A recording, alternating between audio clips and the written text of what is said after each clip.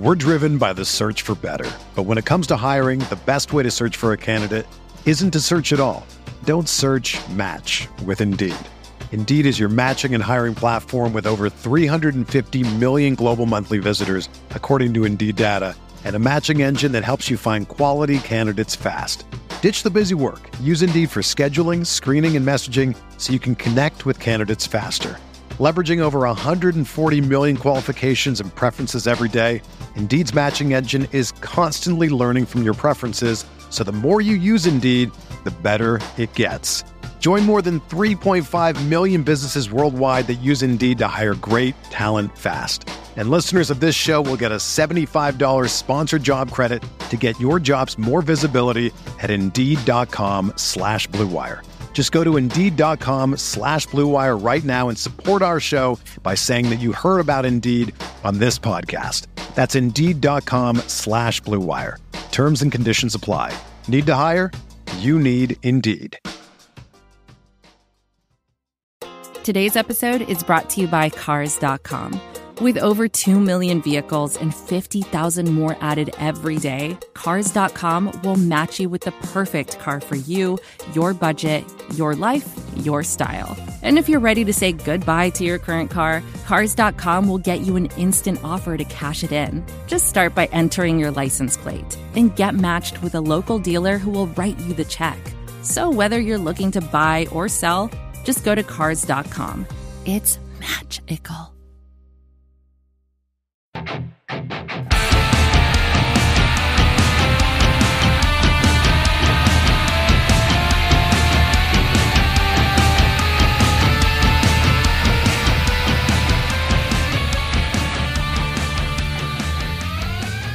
Hello, everybody. It's Kirk Henderson with another episode of Kirk Your Enthusiasm. I'm sorry it's been a couple of weeks, guys. So, part of the problem is I massively underestimated how challenging it would be to homeschool a 4-year-old and actually put out Mavs content and do my day job. To heck with the day job. The day job is terrible, but that's it's really what pays the bills. But thank God I had current and wonderful friend of the show and Mavs Moneyball contributor and ESPN 1033 host Jeffrey Cooperstein reach out to me tonight and say that he would like to talk some Mavs. So how you doing tonight, buddy? I'm good, man. How's it going? Sounds like your life's full. It's weird. It's so weird. I live in Virginia, for anybody who doesn't know. And I got a lockdown order today that's to stay in effect until June 10th. That is crazy. The fact that it's still March really hurts me. I mean, I think there's a likelihood that it could roll back at some point. I think they're trying to, I think instead of slowly pushing it out, they would rather take too big of a chunk of time. Right. And then, you know what I mean? Like, and that's just kind of it's just kind of an expectations thing. I mean, I've been here for a while. I mean, what's really funny is like my 4-year-old little boy, God bless him. He's a lot of fun, but it's a really tough time to do this because he can't be left alone. Like he's just a menace. We go outside and play baseball like an hour and a half a day because he somehow has learned to hit the crap out of a ball.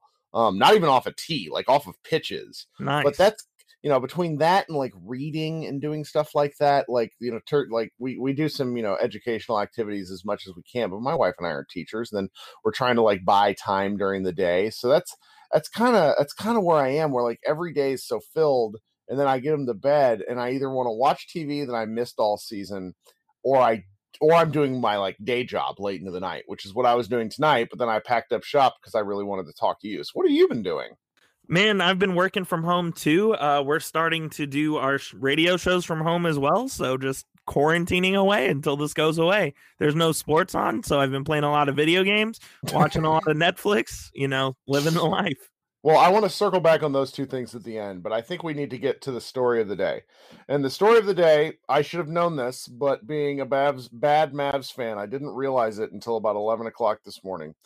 NBA TV decided to show the entirety of the 2011 NBA Championship Series all day long today. And for people who may or may not know, a particular basketball team we like, the Dallas Mavericks, played in the 2011 finals. And so my timeline all day long, like 9 or 10 hours of Twitter was essentially people live tweeting the 2011 game. Yeah. And I have not felt this, like, I try to remember because, it was 9 years ago. What were Isn't you that doing crazy? I was a freshman What were you doing in high school. 9 years ago? I was You a were freshman in high school. Where?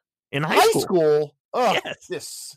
It's disgusting, Coop. But so, all right, tell me what you remember about pretty much, the playoffs, whatever. Like let's just talk about it a little bit. Let's get in our feelings. So when the Mavs went up 2-0 on Portland, I was like, all right, have a chance to win a series here. And then they lose game 3. Brandon Roy just goes off in game 4, and all of a sudden it's 2-2.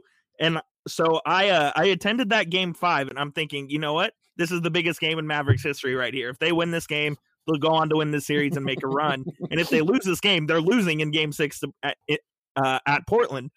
So that was my initial thought, and they played great in that game 5. It's probably one of the best games the Mavs that I've ever seen them play.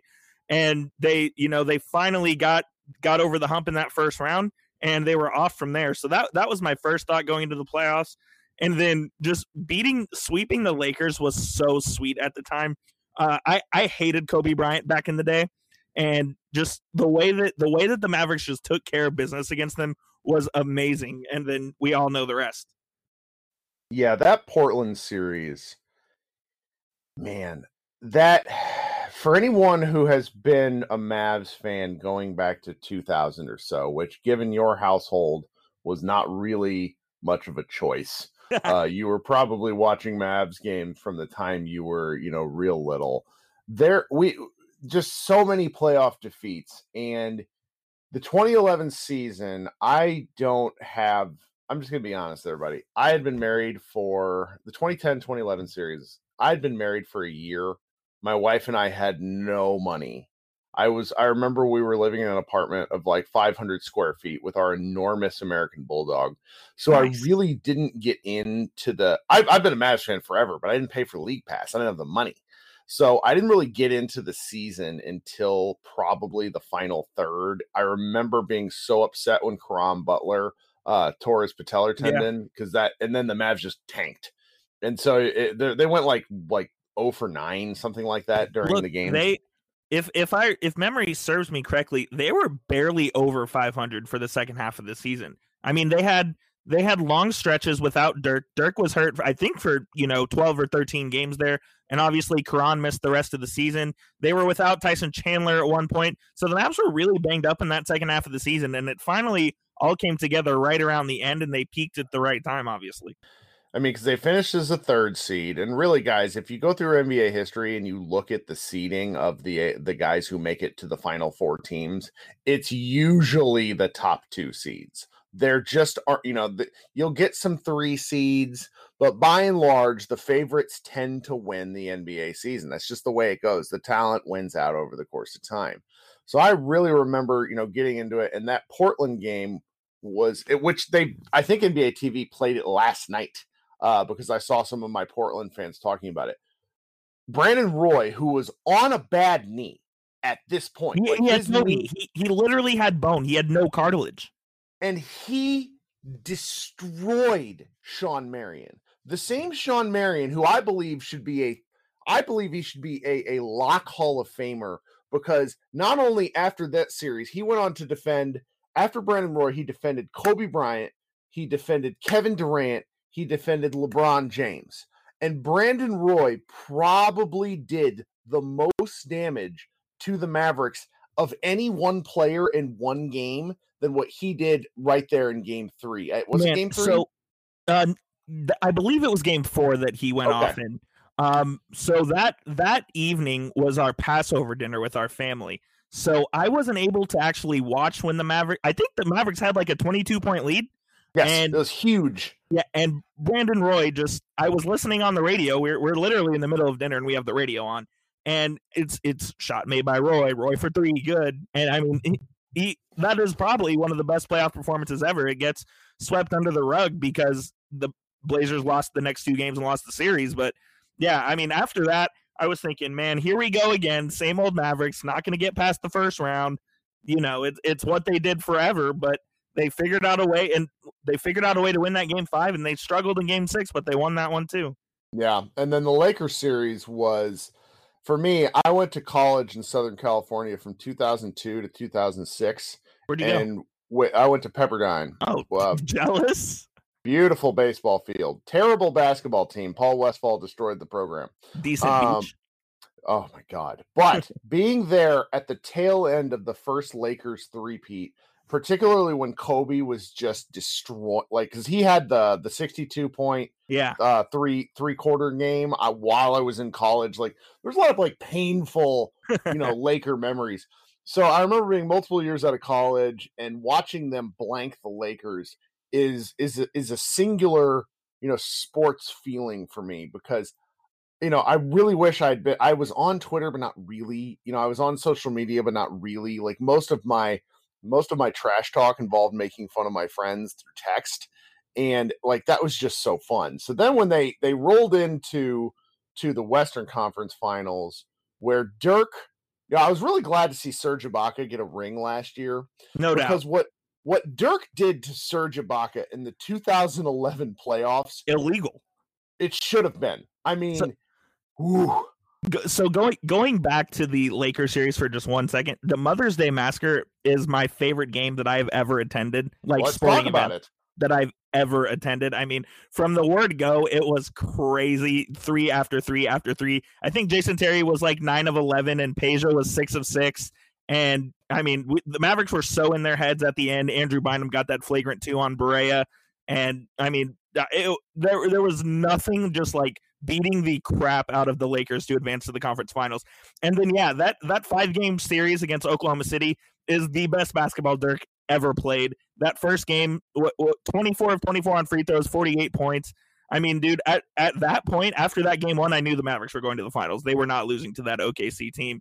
And in hindsight, looking at that OKC team, I mean, James Harden, Kevin Durant, Russell Westbrook, Serge, that team was incredible. And if they had stayed together, they win multiple championships. But they obviously had plans of their own. I mean, that series for Dirk was by far the best basketball he's ever played, and that even includes his MVP season. Do you remember the game where he went? What was it? He had 48 points on. Game 1, 48 points, 24 of 24 from the line. How many was it like 15 field goal attempts? Yep, 15 total field goal attempts. Where he worked his way through, and the Thunder were built to defend a guy like Dirk. Because I always remember Nick Collison, who recently retired, he might have guarded Dirk as good as anyone. Like Sean Marion, Nick Collison, Steven Jackson. There were like 5 or 6 guys who really bothered Dirk. And when he started torching Collison, that was when I don't remember specifics, but I remember feeling and going, oh no, this is going to be bad for them. Because I think it'll be fun to look in 10 years or so and see how many Hall of Fame players the Mavericks tore through during that series. Because the Portland series, Roy's sadly not going to make it because of his injuries. But you got Kobe, Paul Gasol, who are obvious ones to me, and then 3 MVP candidates on that Thunder team. Not just candidates, winners. There's just. That doesn't even consider the Miami Heat, which have Wade, Bosh, at least LeBron. 3 Hall of Famers on that team. Whew. So I mean, it really just keeps going. And so, when this series came on today, I was really annoyed, and I, for some inside baseball for the team, my wife simply has the better job than me, so I end up doing more of the daytime parenting just because she has to take care of her job. And so when I saw this, I really thought about asking her if I could just go downstairs, but I knew that wouldn't work because I wanted to watch TV all day. And so instead I ended up watching a whole bunch of YouTube clips. I got down here at like 9 o'clock my time and watched the end of Game 7. But talk to me a little bit about what you remember from the finals. Man, it was an emotional roller coaster. So during that playoffs, I was actually really superstitious. I had to watch every single game in my room. I had to sit on the floor in my room. I had to wear the same playoff shirt that they gave you when you go to the arena. And dude, that first game, the Mavericks didn't play too well and they ended up losing. And that second game when Wade hit that shot from the baseline and the Mavericks called timeout, I told you this on Twitter. I had to turn my TV off to compose myself because it was at that point where I thought the Mavericks had lost the finals. And then they go on this incredible run. Dirk gets the left-handed layup to take the lead, and I'm just going nuts. I'm going absolutely nuts. And they missed that half-court shot, and Dwayne Wade goes down holding his eye like he got fouled, and I was just laughing. And so when the Mavericks stole game 2, I thought they had some life. The only game I went to in that series, I went to game 3, and that was the one they lost, of course. Yeah, and then of course that's always how it works. And then and then Dirk gets the flu, and so they're down 2-1, and Dirk has flu-like symptoms, and throughout, I think it was game 4 and 5, he wasn't feeling too well. But the Mavericks were so good in that game 4 and 5. I don't actually remember too much about that. I just remember that it was never very close, and the wins were both pretty comfortable. And then for game 6, I was watching with my family at the Buffalo Wild Wings in Bedford, and it was pretty close there in the first quarter. And about halfway through the first quarter, during a timeout, Deshaun Stevenson got a little chippy with a couple of the Heat players, and that's when I knew the Mavericks were going to win that series because Deshaun was all in their head, and the Mavericks had their number at that point, and they weren't going to let it happen again. So you said a lot there that we could just talk about for a while, but I want to talk about game 2 for a second. I hold in my personal sports pantheon that coming back and winning game 2 might be a better sports moment for me than the Mavericks actually winning the title. I think there's something to be said for that just because of how dramatic that comeback was. I was so upset when that basically happened with the when Wade hit that shot. I remember the crappy couch that I was sitting on, and I remember just the feeling of absolute it was like the Mavericks hadn't really been tested too much in the playoffs. Yeah. Apparently, and I saw this on Twitter tonight. Apparently they were dogs coming into the finals, 20-1. They were severe dogs going into the finals. Yeah, I just don't remember that. Yeah, and because the Heat blew through the Eastern Conference, they beat the Bulls in 5, and I think people were thinking that the Bulls were a better team than OKC at that point, and the Heat were all healthy, and the Mavericks obviously didn't have one of their big boys in Karan. So, and then if we remember, Tyson Chandler got hurt during the finals, and so the Mavericks. The Mavericks were pretty big underdogs going into that series. I think you're right. I think it was somewhere around 20-1, which is just incredible to me. So when that comeback started, and I watch, whenever I'm having a bad day, and the NBA YouTube channel has the finals, what they refer to as mini movies. Yeah. They're 5-minute summaries set to music of each finals game. And they have this one. You know what I'm talking about? I do. The 2011 ones are super special because they have some of my dad's calls in them.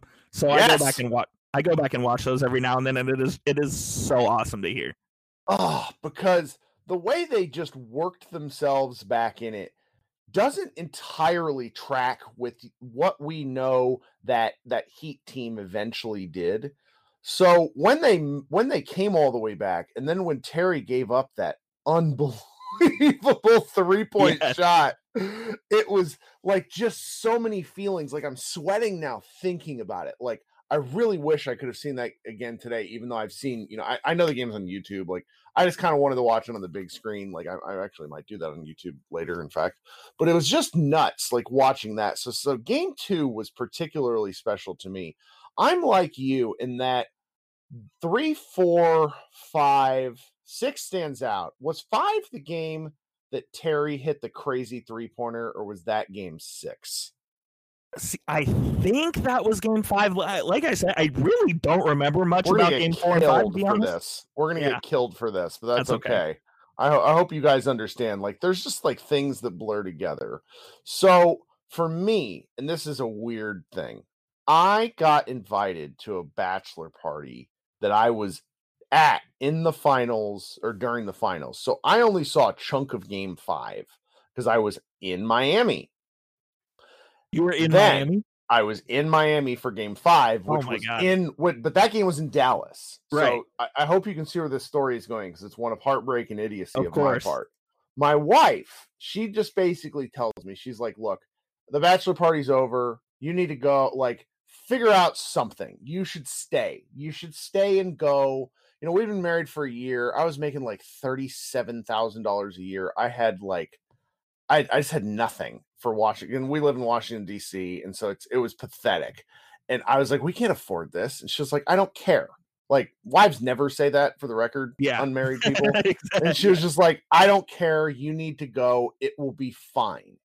And the crazy thing is, well, it's not crazy for anybody who paid attention. The Heat fans were so willing to sell their tickets. That's what happened after the fact. I probably could have gotten a ticket for $250 to $500 or less with the way that seats were going in that thing. I ended up not going. I watched it at home. I was really excited to be at home with my wife, because I like dragged her through my Mavs fandom, and she's a huge Cardinals fan, and they won in 2011 too. We don't have to talk about that. I know, but it was a big household year. So we like, it was cool to be with her for that. But like, to this day, and I just responded to God, it was one of the old gray wolf. What's his name? Mike Reiner. Mike Reiner was tweeting about how, you need to see one of your teams win a championship in person. There's nothing like it. And I will forever regret just not being willing to spend the money to do something like that. Man, like I've said this since I've become an adult. If the Stars or the Mavericks or the Rangers or whoever's playing at home to win the championship, I'm going to be there. I don't think you can put a price tag on that.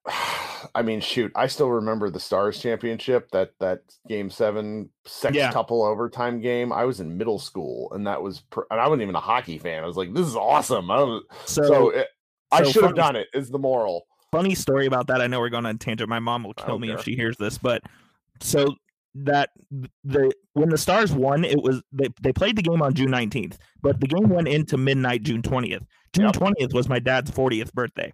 Okay. And he was supposed to go cover the game, but my mom was throwing a surprise birthday party for him. So he could not go to the game. Oh no. Yeah. Oh no. Wow. Yeah. What a story. So that's a funny story about that. Well, so with all this Mav stuff, like, it was really nice. It's nice to see it on TV. I watched the last 8 minutes of game 7.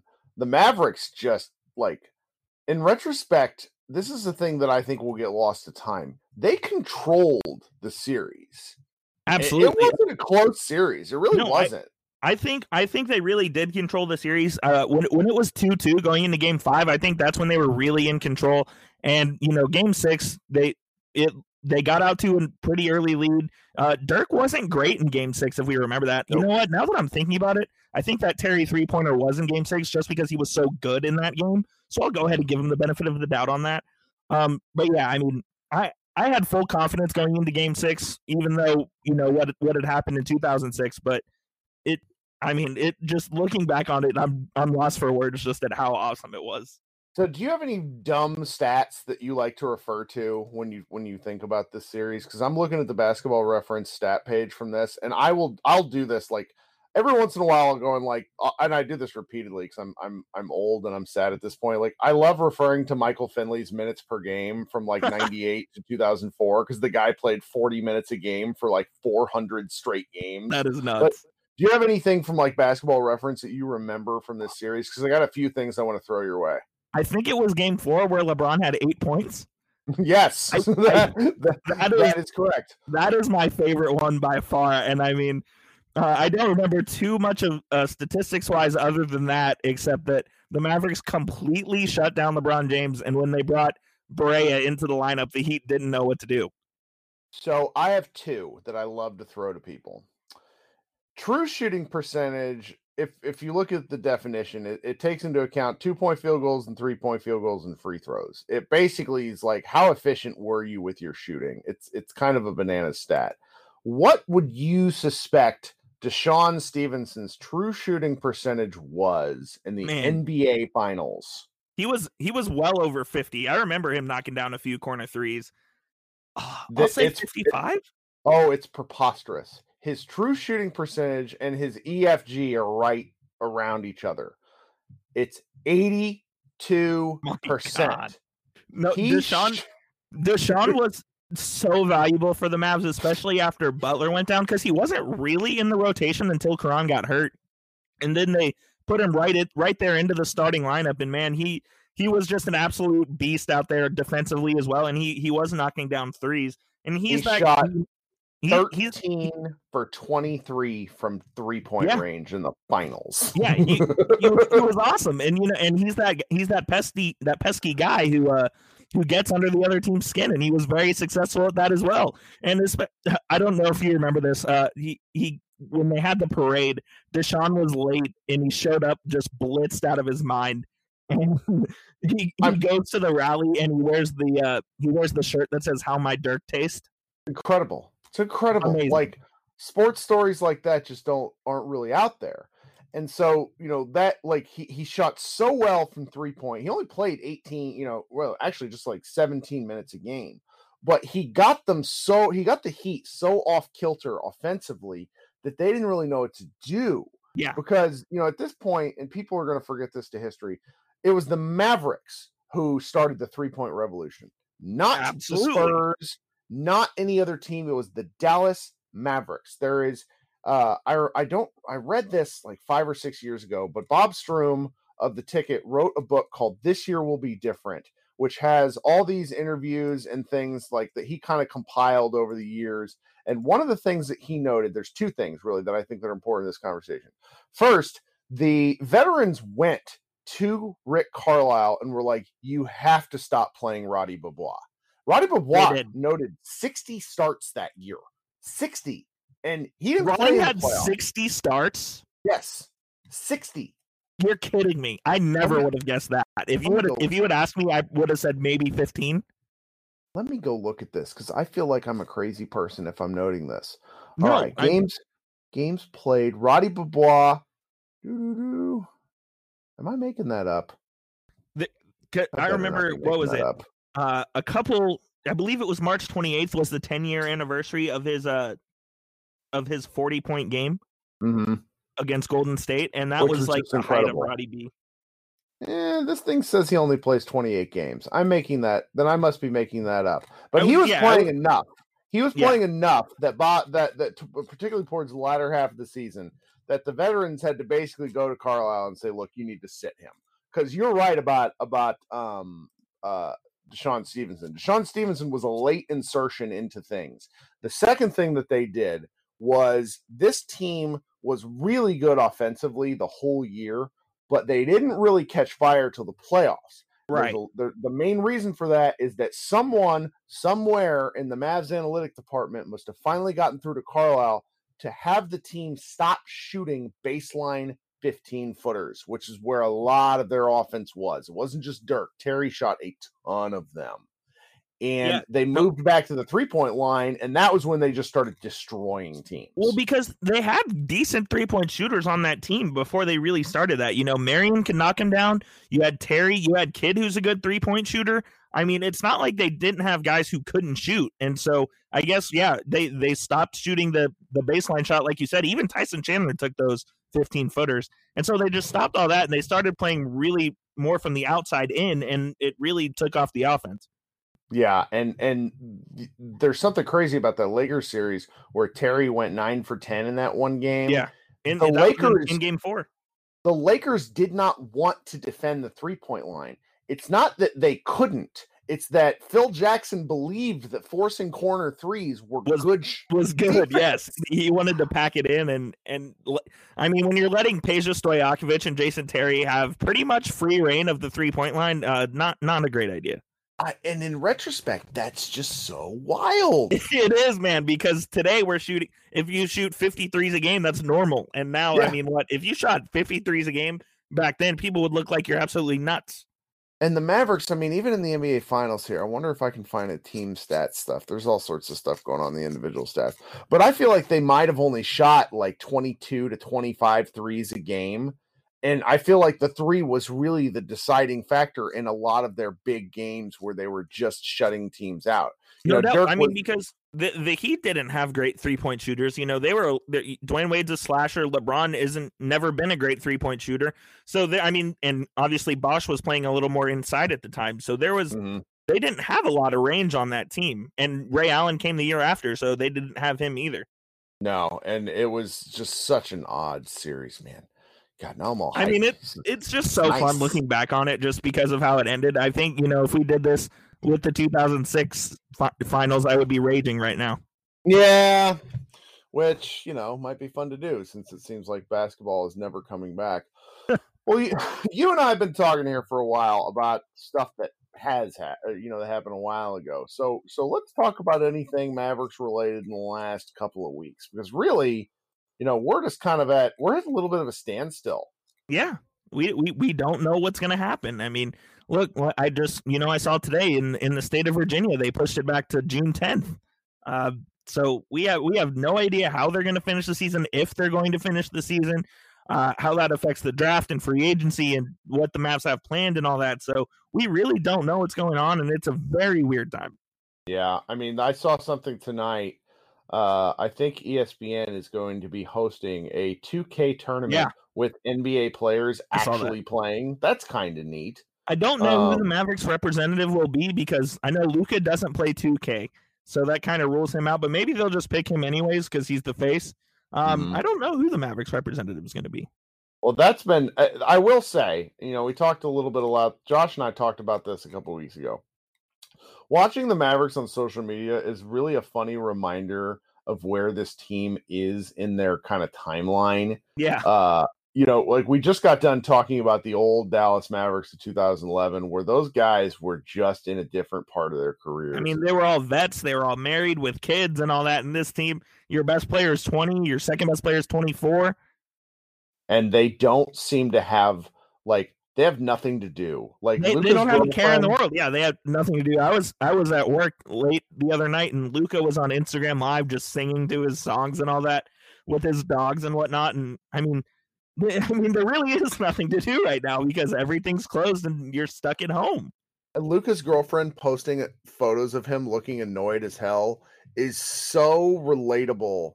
I don't know where to start. Like there, our good guy at Mavs Moneyball, Doyle Rader, has basically kept our site afloat because he's been posting all sorts of stuff about like how the Mavericks are spending their time, like what's happening with the team. Because, let's be clear, Mark Cuban and the Dallas Mavericks are somehow, and I shouldn't be cynical about this, this is just time. The Mavericks are really leading like the NBA effort in forward-facing actions with regards to dealing with, coronavirus, essentially kind of secondhand, people losing their jobs, people, hospital workers needing food, like just all sorts of stuff. The Mavericks and Cuban in particular are stepping up in a way that is really kind of hard to quantify. Like there's so much stuff the Mavericks are doing. I mean, Cuban was the very, very first. I mean, seconds after we heard the NBA was being suspended and he's being interviewed on ESPN. I mean, he said right then and there, we're gonna find a way to pay our workers because they're hourly. He said that right there. He was the absolute first one to put that plan in motion. I think that really got the ball rolling for not just the NBA but all the other sports that are happening at the moment. The Mavericks have definitely been on the forefront, and credit to Mark Cuban and their staff of what they've been doing. So tell me, if you had your choice, so I'm just going to tell you where I stand on this. I don't hope the season is canceled because I miss basketball, but I do sort of hope the season ends in the sense that if they force this to happen, they will end up playing sometime in the summer whenever things are cleared up. They may finish the finals by the end of summer. Then teams may have 6 weeks before they're forced to report to training camp. I think that's really bad for the long-term product. Does that make sense? It does, I'm really kind of worried. I don't know if this is a possibility or not, but my dad brought up this suggestion that maybe they should start the season on Christmas and play through August, and that should be the new basketball calendar. Would you like that? I would hate that. I don't know. The main point being is that you wouldn't be going up against the NFL, and so you would dominate the ratings. Yeah, I mean, But I don't know. It like, would be baseball's played in the summer. You're a baseball guy. Like, I feel like it's, and I just don't watch as much TV in the summer. Like, I'm right. doing stuff. I'm out. I'm vacationing. Sure. Like, it feels like a gamble. No, it would be, and so that's why I think it's more likely that what you said happens is where say they finish the finals August 20th, maybe they report to training camp October 10th or something like that. Mm-hmm. Yeah, I think that's the more likely outcome. It just sucks that we're not going to have the normal draft and free agency, and I know I always love watching the Olympic basketball tournament because Me too. I think it's awesome, and we're not getting that either. So. Yeah, I mean, it's a very, very weird time, and we just have no idea what's going to happen. I was really looking forward to March Madness and to this year's draft because the Mavericks, this is the last time until 2022 that the Mavericks have a pick. And I was really looking forward to whatever, front office chicanery, and I'm sure it'll still happen. I'm not really questioning that. It's just, this is where I'm just so old. I like the sports calendar. I like having my summer away from basketball. I'm with you. I don't watch as much football as I used to, but I did watch more this year because I'm a Chiefs fan. And so like the thought of pivoting at Christmas and starting games is just so hard because I feel, 82 is a ton. Josh, and I made a solid attempt to cover 80, wherever they finished off at, like north of 50, where we did a podcast after every game. I think they were right at like 63. And so we had done 63 post-game podcasts. Yeah. And it was exhausting. It's a grind.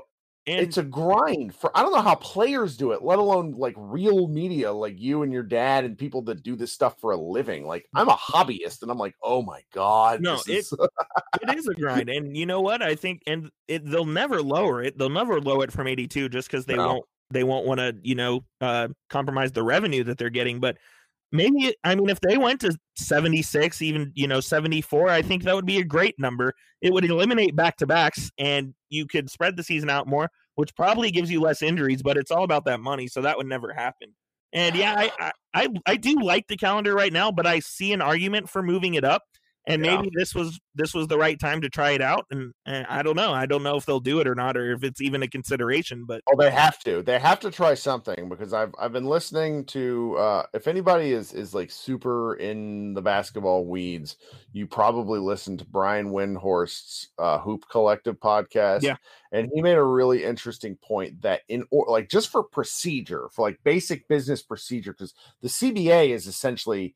It's a collective bargaining agreement. It's a contract. It's in paper. It's legal. It's a legal document. In order for them to, start the season back up, they have to re-enter the CBA and edit some things, which gives the NBA honest to goodness leverage. Like the owners are going to destroy the players. That's one thing that's just coming on this.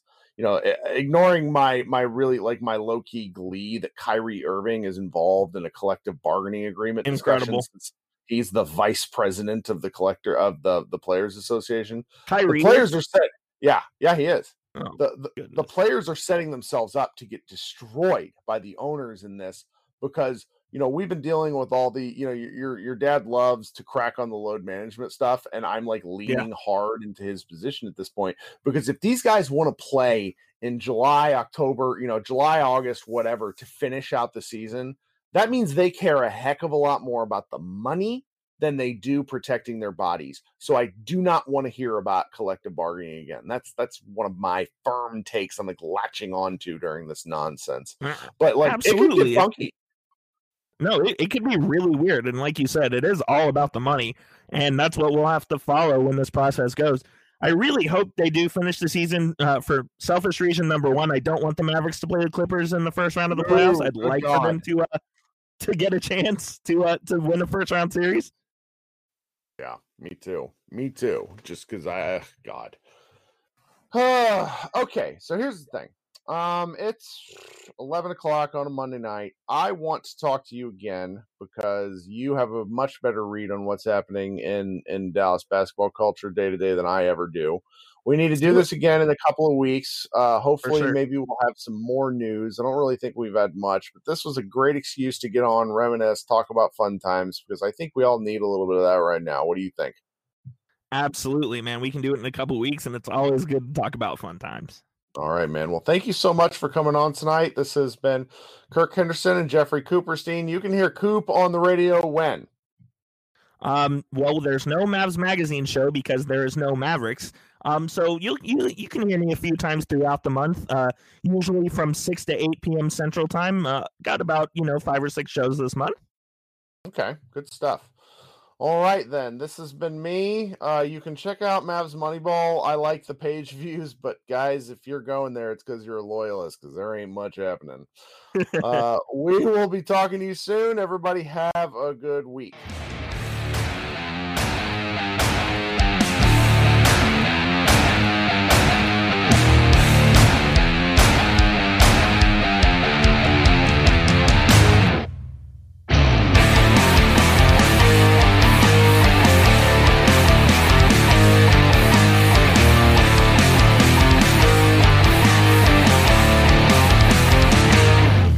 Everyone is talking about magnesium. It's all you hear about. But why? What do we know about magnesium? Well, magnesium is the number one mineral that 75% of Americans are deficient in. If you are a woman over 35, magnesium will help you rediscover balance, energy, and vitality. Magnesium supports more than 300 enzymatic reactions in your body, including those involved in hormonal balance. From functional medicine doctors to mental well-being and female hormone experts, we all know that magnesium is the one mineral to improve all aspects of well-being and health. But which one?